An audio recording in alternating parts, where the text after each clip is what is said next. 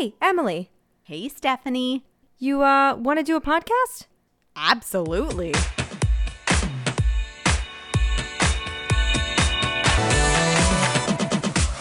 Welcome to Cycle Chats, a podcast to destigmatize what it means to be a woman. This is episode 22, Dancing Queen. We are about to pas de bourrée our way into today's episode as we speak with founder and director at Volante Dance Company and professional dancer Michelle Garcia. Michelle, did I get the word right? Why don't you say what it actually is supposed to sound like? I almost like your rendition more than my own. But yes, the company is called Volante, and I think you did it justice. Thank you. Well, can you explain a little bit of what that company is and what you do? Yes, absolutely. So my name is Michelle Garcia, and I am a professional dancer based out of Boston, Massachusetts. I started my company, we're going on 3 years now. It's always surreal. I have to always recount each year to make sure I know the number of years, right? And the company is founded by a woman, run by a woman. It is an all-woman company. It's an all salsa company. So we like to call it salsa fusion because I have multiple backgrounds in dance, and I actually didn't grow up with salsa. I grew up classically trained and with hip hop and jazz and tap and a bunch of different genres in a studio called Dance Theater Studio. From the Midwest, I'm a Midwest girl. And then I moved to Boston shortly after graduating from the University of Michigan. And I danced here for a few years. I also, in the studio that I grew up at, it was run by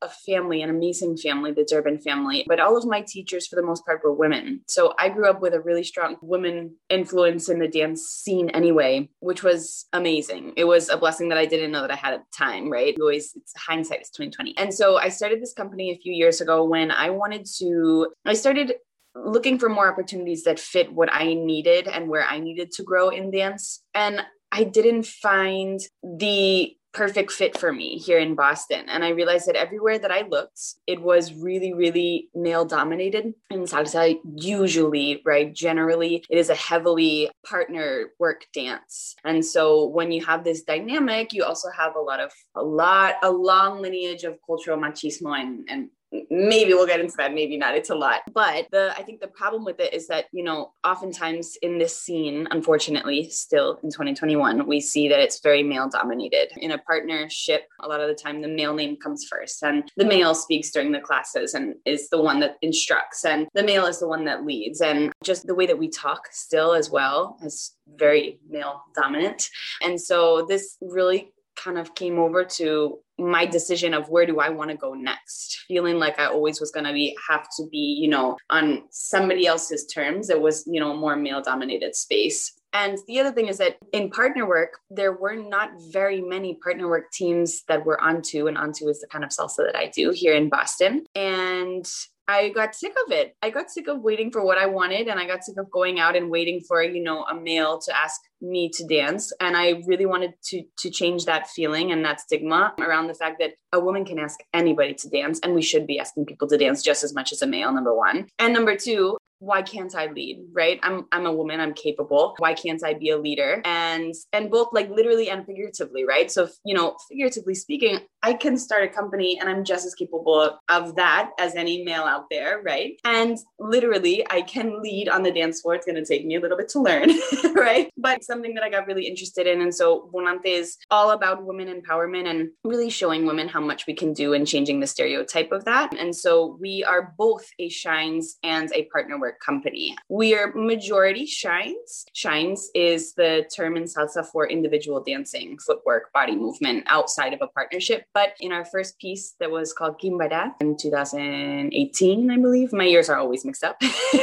We debuted a piece, like I said, called Quimbara, and in the middle of the piece, the big kind of I felt a debut within a debut was that, we busted out in a partner work section. And that was a really big deal in Boston. We hadn't seen it before here, where we had 20 women on the dance floor, 10 leads, 10 follows, and we were all leading and following each other. And so that was I feel like I'm getting goosebumps now because, it meant a lot to us. It meant a lot to our company and to our scene and to a lot of the people that I've talked to who have felt this way before, but it sounds trivial when I say, why can't I do it? But it was hard. It took a lot of work. It took a lot of training. It took a lot of guts, I think. And so that's essentially how Volante was born. And we're trying to carry on that narrative now. I love that. And I know, and you said, it took a lot of work, but yeah, I mean, given what you just said about the kind of the stereotypes within the culture of salsa, you had to fight a little bit to be like, hello, hi, I'm a woman, but I'm here and I'm just as good, maybe even better. Absolutely. I'm small, but I'm mighty. Like that type of mentality always. I say it all the time, tiny but mighty. Yes, exactly. Both Steph and I are actors. We're performers, as I told you, I think via Instagram. So one of the things that I always craved as an performer was the ability to dance. I have no dancing bone in my body. I'm just awkward. And I was the kid that I went to school for musical theater for undergrad, and we had to take ballet every week, 3 times a week. I was the child in the class that perfected the fall, but the silent fall. So I would fall silently, then sit on the ground. People would jeter above me, and they'd get to the other side of the room and be like, wait, how did you get there? I was like, I fell like 5 minutes ago. Don't worry about it, everyone. That was me. But I aced all my tests. I was a terrible dancer, but by God, I know all the words. Right. I was going to say, well, your terminology is still pretty up to par. I've heard pas de bourrée, I've heard jeté, and I'm impressed. I'm really good at smiling and pretending like I know what I'm doing. Sometimes after shows, I'd get asked, how long have you been a dancer? And I was like, wow. Well, I don't know what shows you're seeing if you think I was good. I love this. Well, I know nothing about acting, but I will say this. My partner, who is also a professional dancer, so I'm sure that will come in later, but he has asked me multiple times to essentially quit my day job and go into acting because he believes that we will not need to work another day in our life because of my drama. So I don't have any official work in it, but I have a lot of behind the scenes. Yeah. And I'm sure through your years of performing on stage, you've gotten better at what that means. Cause I just think it's so beautiful. The idea of being so connected to your body. Like I can watch. So you think you can dance? I mean, I'll just hysterically cry because I just think it's so beautiful. It's like the most beautiful thing that you can do. And I'm like, how do I get there? Nope, I can't. My mom took me out of dance class. I remember the day. I think I was in ballet and they put me in the back for a recital. And I went out to the car and I said, Mommy, I don't ever want to go back. And so she never sent me back. I blame it on my mom. Mom, I hope you're listening to this. I blame my inability to dance on you. That's so funny because this is why I have so much fear of being a parent. It's kind of a lose-lose sometimes if you push them to do it or if you listen to what they're saying, right? So I think my parents tell me all the time, I'm very close to my parents too. And they tell me all the time, thank goodness that you loved it. And that we didn't feel like we had to push you. And so for the most part, that was the case. But I had my moments too. And I will tell you this, ballet that is a tough cookie. She is a tough woman. And that's a hard one to start in. And so I have a lot of, you would, I think, be surprised at the amount of people who kind of tell me their story of, I started dance too and I couldn't go through it. I get that a lot. And I always say, ballet, in my opinion, is the hardest thing to stick through. That's the one that I almost quit. And that's the one to this day where, one of my mentors growing up, I really, really thank her for pushing me through that because everything else in it, the energy was there. Tap, I loved. Jazz, I could be dramatic. And ballet was the one that didn't fit my personality type. But I think to this day has gotten me a really long way. But that's a tough one. So I don't blame you for for not being the biggest fan. It was hard. It's real hard. There's a lot of, pretty movements and I'm just very awkward. So I was like, this is correct. No. Okay, great. Did you always like dance? Did your parents push you into it? Did you say, Mommy, Daddy, I want to be in dance? How did it all come about? Yeah, so we come from, like I said, I don't know if I mentioned it yet, I'm a twin. And so my twin and I come from a very, very active family.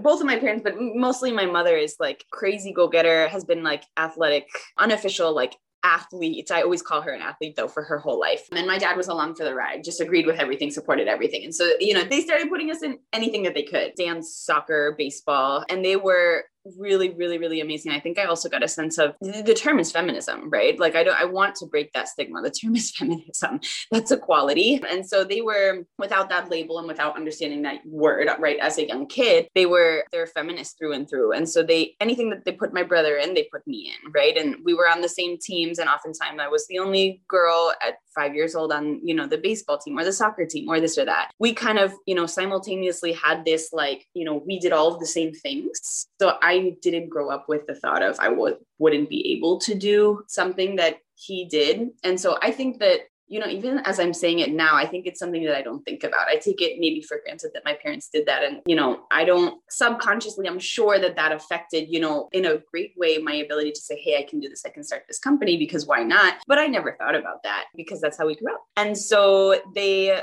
put us into dance as well. My brother did not like it so much. He was on kind of your side of things, and they respected that, and that was fine. And I think it all worked out because to this day, he's a sports journalist. So sports were really his thing. And yeah, we did, like I said, all sports and dance since we were about 5. And as we got older and older, we started being able to pick and kind of narrow down what we loved. And he very, very quickly narrowed it down to baseball. And I actually narrowed it down to 2 things, but I was kind of in love with 2 things, which was a problem. So I was in dance and I was in soccer, and I took soccer pretty seriously and I started to travel for it. And about the point, I think I was 13 or 14, which is a tough age anyway.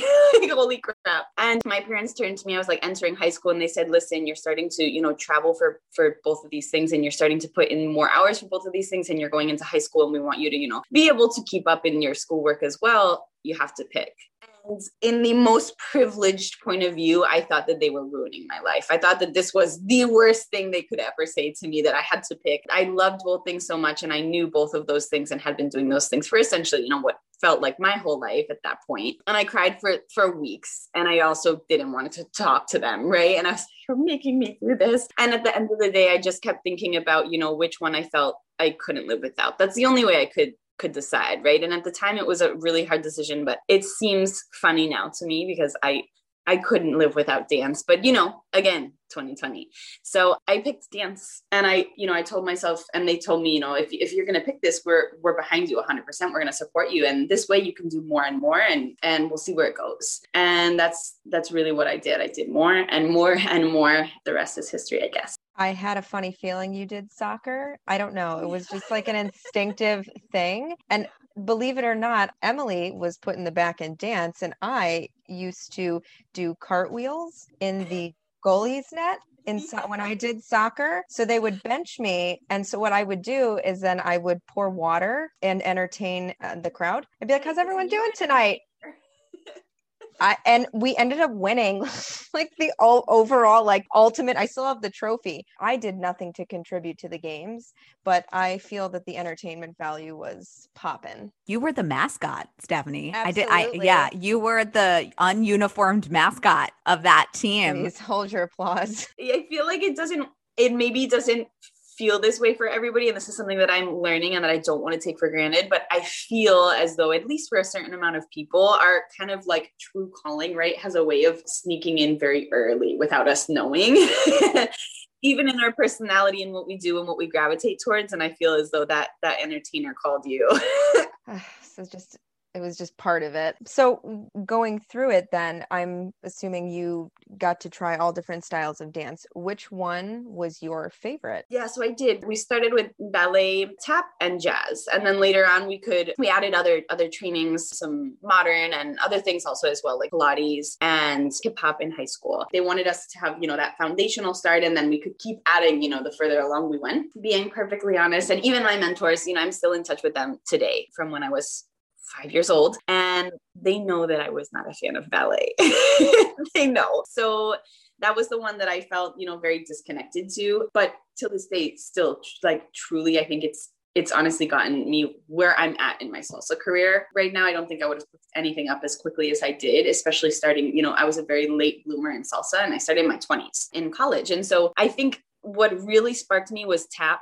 I always say tap was my first like true love. I think it made me, especially starting in ballet and tap, I think it's all relative. And so in comparison, I could kind of be my wild side in tap. It was very like, out there. It's very expressive. You make a lot of noise as a kid. That's such a fun thing to do, right? And it's a bit more like drawing outside of the lines. The rules are not as rigid. And so I really connected with that of like not kind of following like this rules, all of these rules and this pattern and this template and formula, which I think was why I struggled with ballet, because I wanted to like bust the literal move every time I got in. Then after that in high school, I started hip hop, and that ended up kind of, I think both of them for different reasons will have like really, really, really big like places in my heart always. And I ended up expressing myself a lot in high school through hip hop, so much so that I was 16, which I believe is sophomore or junior year. And I had my first job. I was working at our local YMCA. It was my first job as like,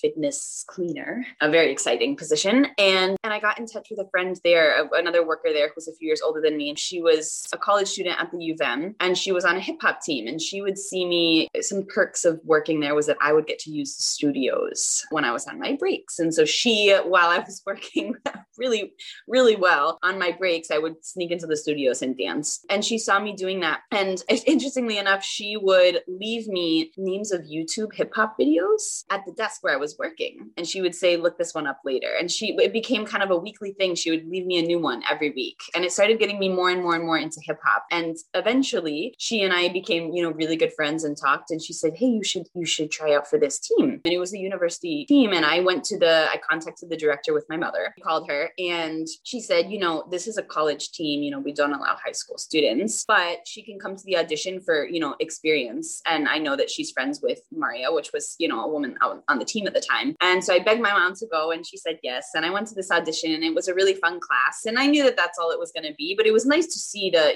environment and meet some people and some connections. And they got down my information anyway. And I remember I could not sleep that night because I was so excited. I was in this college environment as a 16-year-old, and I had, had a really fun audition and this and that. But I was also sad because I had seen what it could be like, and she had told me that I could not be a part. But I think she had a change of heart or something happened. And the next day I got an email saying, we changed our minds and would like you to be the first high schooler on this team. And I flipped out, right? It was like this feeling of like, oh my God. I was like, I thought I just got into like, so you think you can dance. Like that's what it felt like at the time. And I think that team introduced me into a even harder work ethic, which is something that I grew up with in the studio that I was at. But the hours of this team, let me tell you, this was a tough phase for my mother and I because this team was a college team that started rehearsal at 10 and that sometimes ended at 2 or 3 in the morning. And I was 16 years old going to high school at 7 or 7:30, right? Whatever ridiculous hours high school is at. And those things didn't vibe very well together. And so to this day, it's so funny. My mom and I we always get in this argument because my brother was more difficult than I was. And I swear by that. And so she'll agree with that. But she says, well, I don't know, you had a really difficult, like rebellious phase. And I always have to put it into perspective for her. And I say, Mom, like my rebellious phase was working hard as a dancer. It was not going out and doing like, illegal bad things. It was not this. It was like, you were upset with me because I would stay late at practice. But yes, I think that was the most rebellious I was because I would tell her that I would be home at midnight and I would come home at 2. I get that. It's the same thing for us as actors. I mean, my brother could just run the neighborhood, and then I'm like working 6 different jobs, and my mom's like, you're 1 minute late. And I'm like, are you kidding? Are you kidding? Are you kidding me right now? Yes. And so I tell her to this day, you better count your lucky stars if that is what was difficult about your 16-year-old. Like, but she always comes back and says, well, you know what? I'm just going to sit back with my teacup and watch when you deal with it with your kids. And I was like, okay, touche, like they're just worried. But I feel like also too, it's that little girl, your son, the way you treat your son versus how you treat your daughter. I come from an Italian family, and it's very, very much that traditional sense of like, by a certain age, the boy needs to do what you got to do. But the little girl, we like bubble wrap and we make sure we're nice and safe. And then I was like, I'm going to cut my hair and dye it and paint my nails black. And they were just like, oh God, what's happening? And I was just like, get me out of here. And my family I think they eventually see there, as you get older, as the female, you tend to be able to you can say and get away with certain things that maybe now the son cannot. At least in my experience, what I've noticed. I'm like, oh, how the tables have turned. Different advantages we got here. Yeah. Yes, I totally understand that. Yeah. And like I said, I was really, really fortunate that they didn't give my brother opportunities or have, place of faith in him that they didn't in me. And they didn't create a damsel in distress attitude, although they didn't need to, right? It was in the media. Like I grew up with it anyway. It was in the media and it was in movies and it was in, I learned it in Abbott. And so I'm really lucky that it wasn't enforced in my family. But, what was reality was that I was a 16-year-old girl, woman, on a college campus late at night in the dark. And the problem is that women have to be careful. If somebody calls it a stigma, sure, you can call it that, but it's a reality, I think. And it's something that that has to change. As a parent, standpoint, I think they're worried for a reason, it's really scary as a woman who can be alone. And I think I saw that you had a guest on your show that has a women's defense training program. And she shed light on this fact. I was seeing that, she said, why can't women, walk alone? Yes, of course they can. And I was like, damn, I want to think that way. Immediately I was like, I thought about that for weeks of if only I could think that way. Right. And maybe hopefully one day we all can. Yeah. Well, she would definitely kick somebody's butt if they were to do anything. I was like a 98-pound freshman walking home with drunk kids in this middle of bum town. It was not safe. So I should not have been doing that. But I also hope that one day we can get to a place where women can walk late to their car and not have to keep turning their heads and make sure it's just, we're getting there and it will get better, but we still have a long way to go. Progress is not linear. Yeah. Oh God. Yeah. I think that's truth. My partner is a 6'3", very large man, but then he's like a super softie. It's something that we talk about a lot. And I was saying, because he's like, oh, why are you nervous? Because sometimes I'll lock the car doors if we're at the gas station. And he's like, well, it's fine. I'm here. I said, it's just part of your makeup as a woman.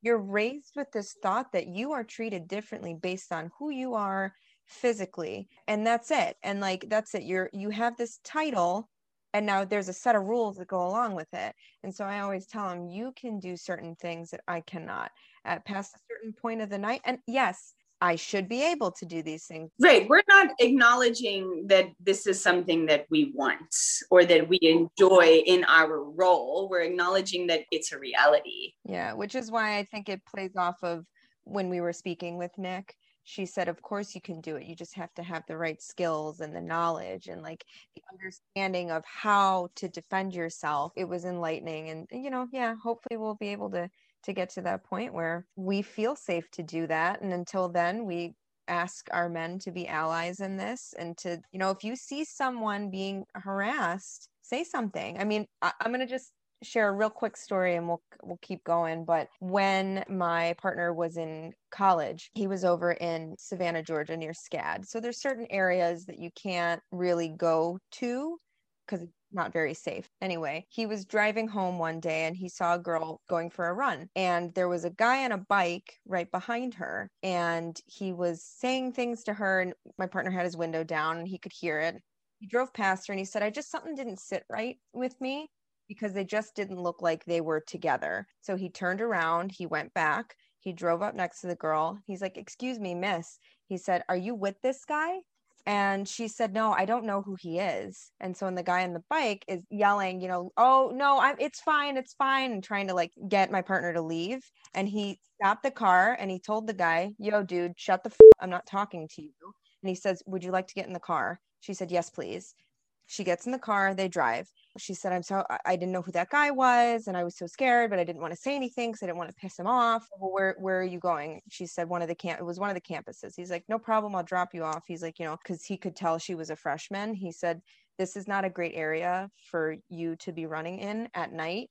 He said, so I can tell you places you can go. He goes, but please don't do that again, because this could have been really serious for you. And she's like, I'm so sorry. He goes, don't apologize. He's like, I'm just glad you're okay. He let her out of the car. She was like, thank you so much. Oh my God. And he goes, just, be very careful. And then he went home. That's what we need. If you see something, be a good man and stand up, because you have the advantage to be our ally and to say, yo, dude, don't catcall that woman, even if you don't know her. That's not right. Yes. That's how amazing of your partner. I'm so glad that he did that. And I'm so glad there are people like that. Right. And it's, oh my goodness. Yeah. We need to spread more of that. And then as we're spreading that, just change the narrative of what happens. Amen to that. So we're talking about stereotypes and all of that. So last week we spoke to a body image coach, and I'm sure there's a lot of body image things with dancers, especially ballet dancers, because you have to be stick thin, like their leotards come up to a certain size, all of this stuff. So what kind of stereotypes did you deal with as a dancer? Did you get a lot of stereotypes about your body? Yes. Oh, yes. Yes to the yes, yes, yes. That's all I can say. This is a huge problem. And I feel as though it's a double whammy because, very generally speaking here, right? Dance scenes and studios are predominantly women, specifically in ballet, at least growing up. And I don't think we talk enough, regardless of if you're a dancer or not, about how many bodily dysfunctional images and feelings we have just circling back to the media and movies and detox teas and diets and bikini bodies and hot girl summers and all of these things that are perpetually being just cycled and thrown at us that have nothing to do with dance, and how many eating disorders we go through and how many eating disorders we slide underneath rugs, again, that have nothing to do with dance. And then you step into a dance studio and it's twice as bad. I think I was really, really lucky to be in very liberal, accepting, incredible dance studio that didn't have as many of these stigmas, but it almost feels like, unfortunately, right? The same way that we were talking about this comes with, to a certain extent, being a woman. It feels as though this comes with, to a certain extent, being a dancer. And it's exhausting. And it's something that also is very sneaky. It snuck up on me. I didn't think I would ever be somebody that went through something like that. And I did. I went through a ginormous eating disorder when I was, I would say, maybe 15, 16, 17, right? Which is such a tough age. And I think it was, a crossover. I don't want to blame it on any one thing, but I think it was just something that happened and something that was, unfortunately, it got worse because I spent 5 hours every day in a mirror. It's a problem when nobody's talking to you about these things. And I didn't really have anybody talking to me about these things until my mom physically started noticing these things. And it ended up in tears and a lot of, working through how do I get away from this eating disorder that is inevitably going to also ruin my dance career. And it led to a lot of really scary things. Another thing that, it's hard to talk about, but we don't talk about it. And, something is that I lost my period, and we don't talk about things like that. And we don't talk about the effect that it has. And we don't talk about, the rehabilitation that it takes to come back from. It's tough. It's really tough. And one of the things that was hard for me was that I got into the program that I wanted to for dance in Chicago, actually. So it was Columbia College of Chicago. And I was a dance major. And it was kind of like, it felt like living my dream at the time. But what the program didn't end up being a great fit for me. It was, I thought it was a little bit more eclectic kind of mix. And it was predominantly ballet.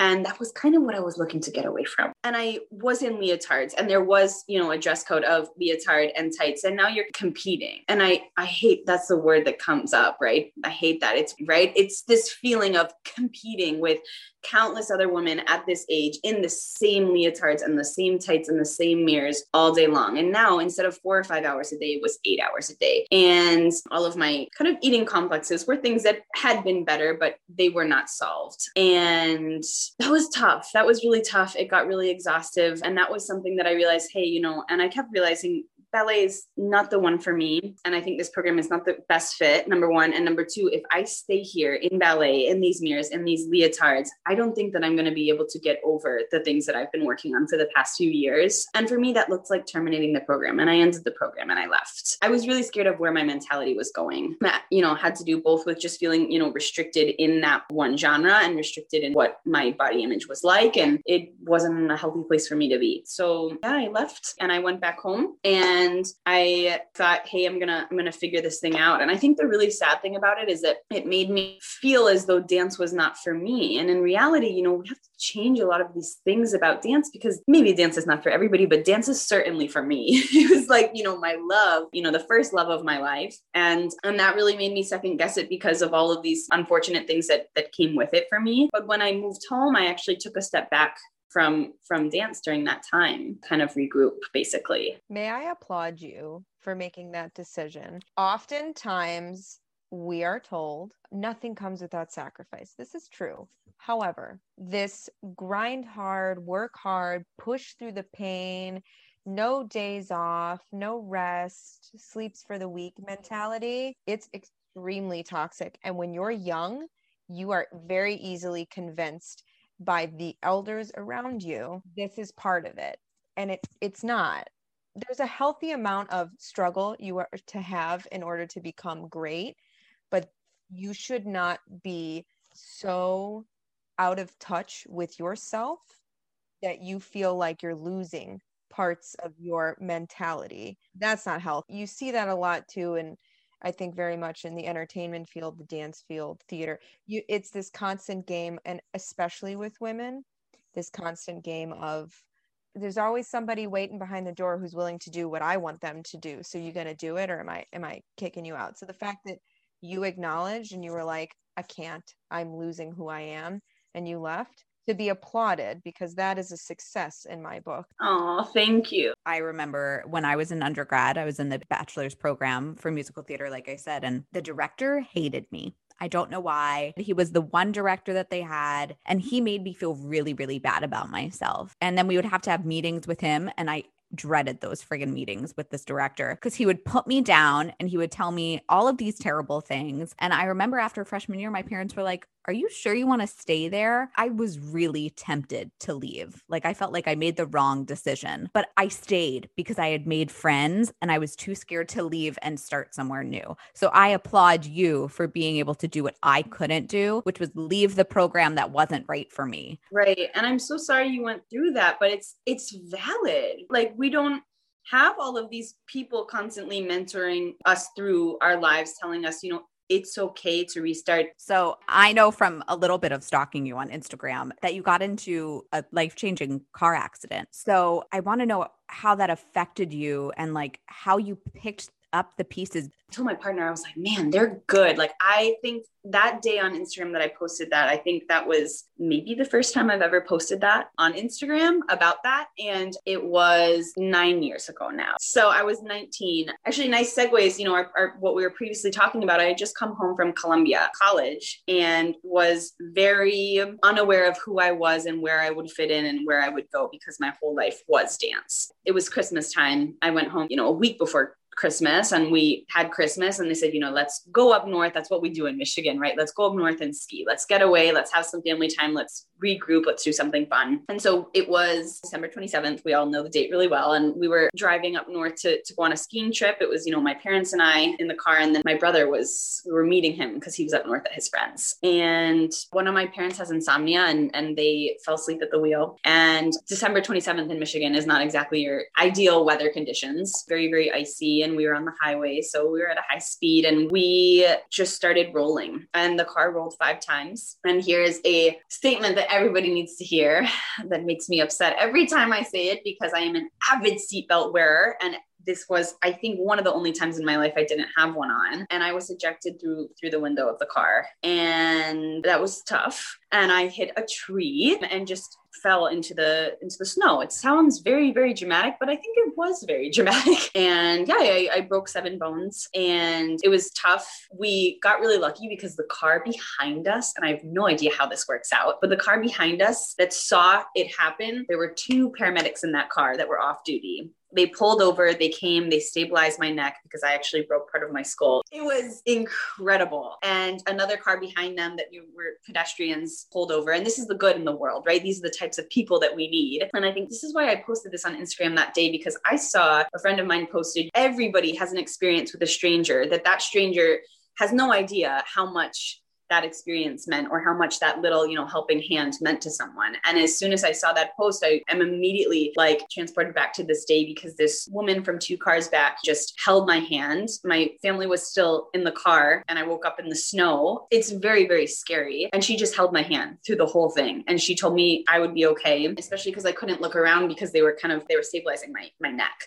Because I guess, the most important thing is that you don't move when you have, breakage and damage there. So very scary. And she was the one, honestly, honestly, that got me through it because the first question that I asked that I can remember was I asked, am I going to walk again? And they told me they didn't know. And at the time I was like, how unsupportive, right? But they can't guarantee something. They can't say something that they can't guarantee. And they told me in that year, we became this miracle case and we were in the newspaper and all of these things, right? And they told me at the time that they thought that I had been paralyzed. So I was very lucky, but thank goodness for this woman. So this is, another reminder for also anybody who's listening to help people and that you have no idea, the effect that you're going to have on people. But the long story short is that it was a really long year, ended up in a neck brace and I ended up in a wheelchair and it was constant rehab and it was mentally and emotionally and physically the hardest year, really that I had ever had. At that time, ironically, a week earlier had dropped out of this dance program and had said, maybe dance is not for me. And then I was in this accident a week later. And honestly, I think this accident, because I think for about a year, I was not able to dance and that broke me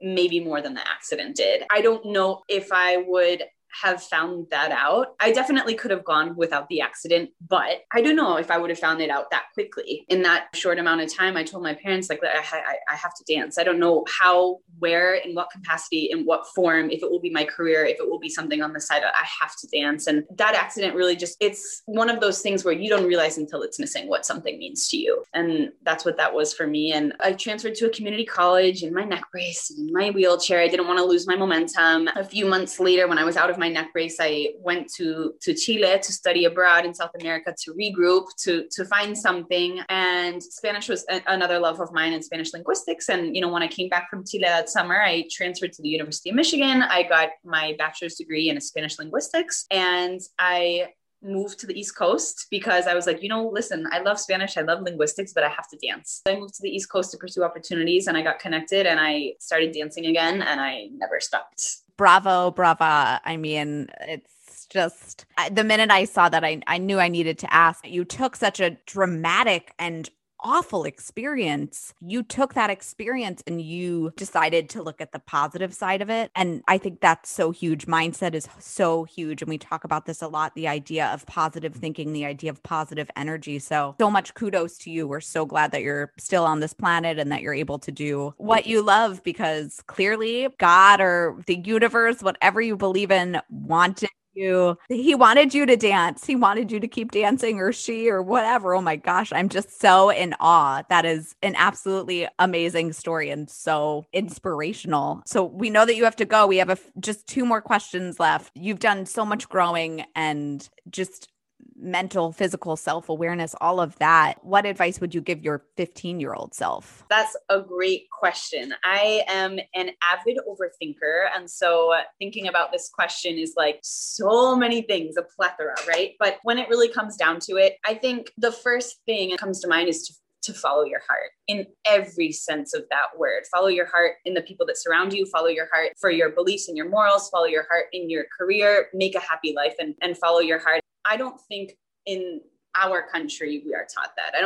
I think we have a very systematic, business, get that money mindset. And I think that goes against everything that I believe in and everything that I've grown up with. I would tell myself to follow my heart and any other 15-year-old, number one. And number two, something I think as well is live in the present moment. I think something that I still struggle with and I still talk a lot about in therapy is worrying about all of these things that we've talked about, right? Whether it's competition in your career or body image issues or what's going to happen to you or if you're in the right place or just a plethora, all these things that we could, a laundry list of things that we could go on about. And I think, one of the million reasons I admire my partner so much is that he is so beautifully in the present. And it's something that I try and I'm like, can I just sponge off of you? Give me your energy, right? Because it's incredible. And I think I'm someone I enjoy life a lot, but sometimes I catch myself in these bubbles or moments of not enjoying it as much because I'm so worried about this or about that or about this past thing or the future thing or whatever it is. And so I think the one thing I do have figured out is I have followed my dreams, and that is so much a source of, so much of my happiness. And I think the other part is that I would tell myself and that I still tell myself is to live in the present moment, appreciating where you're at, knowing that where you're at is where you're supposed to be, and following your heart from there. We could talk to you all day. Steph has a question she always asks, and then we'll just thank you tremendously, 1,000%, a million, and all of that good stuff. So we'll just make your head a little bigger. Well, where can people find you? Because you have so much good energy and love to give, and we want other people to be able to experience it. So where can people find you and have any fun projects coming up? So let's see. People can find me, you know what, as much as I talk about it, it's helped me a lot. You can find me on Instagram. My Instagram is like LA, and then Michelle Garcia. You can find me there. And then through my page, also Bonante, my company, they're wonderful. We have a separate Instagram for Bonante. So you can find me on both of those. My website also is linked on my Instagram. So it's kind of like a hub for, finding me everywhere and getting in touch with me as you guys did. We have a lot of exciting projects coming up. I think one of them is that this next weekend, we are, for the first time in a year, doing an in-person video project. We are all COVID tested twice, which is great. And we're going to be releasing a teaser for the debut that my company was supposed to put out in 2020. And we're going to put that out in a few weeks. So that's the biggest thing coming up right now, which was a big deal for us, because that was, what we were working on for a year in 2019, was supposed to come out in 2020. And a teaser of it will come out in 2021. So I think that Bonante project is the next thing on the list. Thank you so much for taking time. You have such a beautiful energy about you, and this has been such an absolute pleasure, and I can't say enough good, and I hope everyone gets a chance to check you out, because really dance is supposed to inspire and make you feel good, and I think that is certainly what you did for us today. So thank you. Oh, right back at you guys. When I got your message, I was really excited. I told, Hungen right away. I was like, oh my goodness, it's two women running a women-run podcast. And we need more of this energy. And I've loved talking to you. I hope we can talk some more another time. That genuine, real woman energy, I think I like to call it big hoop energy. I think it's priceless. So love it. Oh, we talk about a good hoop. We were just talking about this at girls' night. She said there's something about a hoop that just, big hoop energy. You seize the day. Love it. Thank you so much, Michelle. This was such a pleasure. You are so strong. Oh my gosh. So way to go. I can't wait to see how far you go. So thank you for your time. We know it's precious. And also thank you to our listeners. And we hope you sync up with us next time.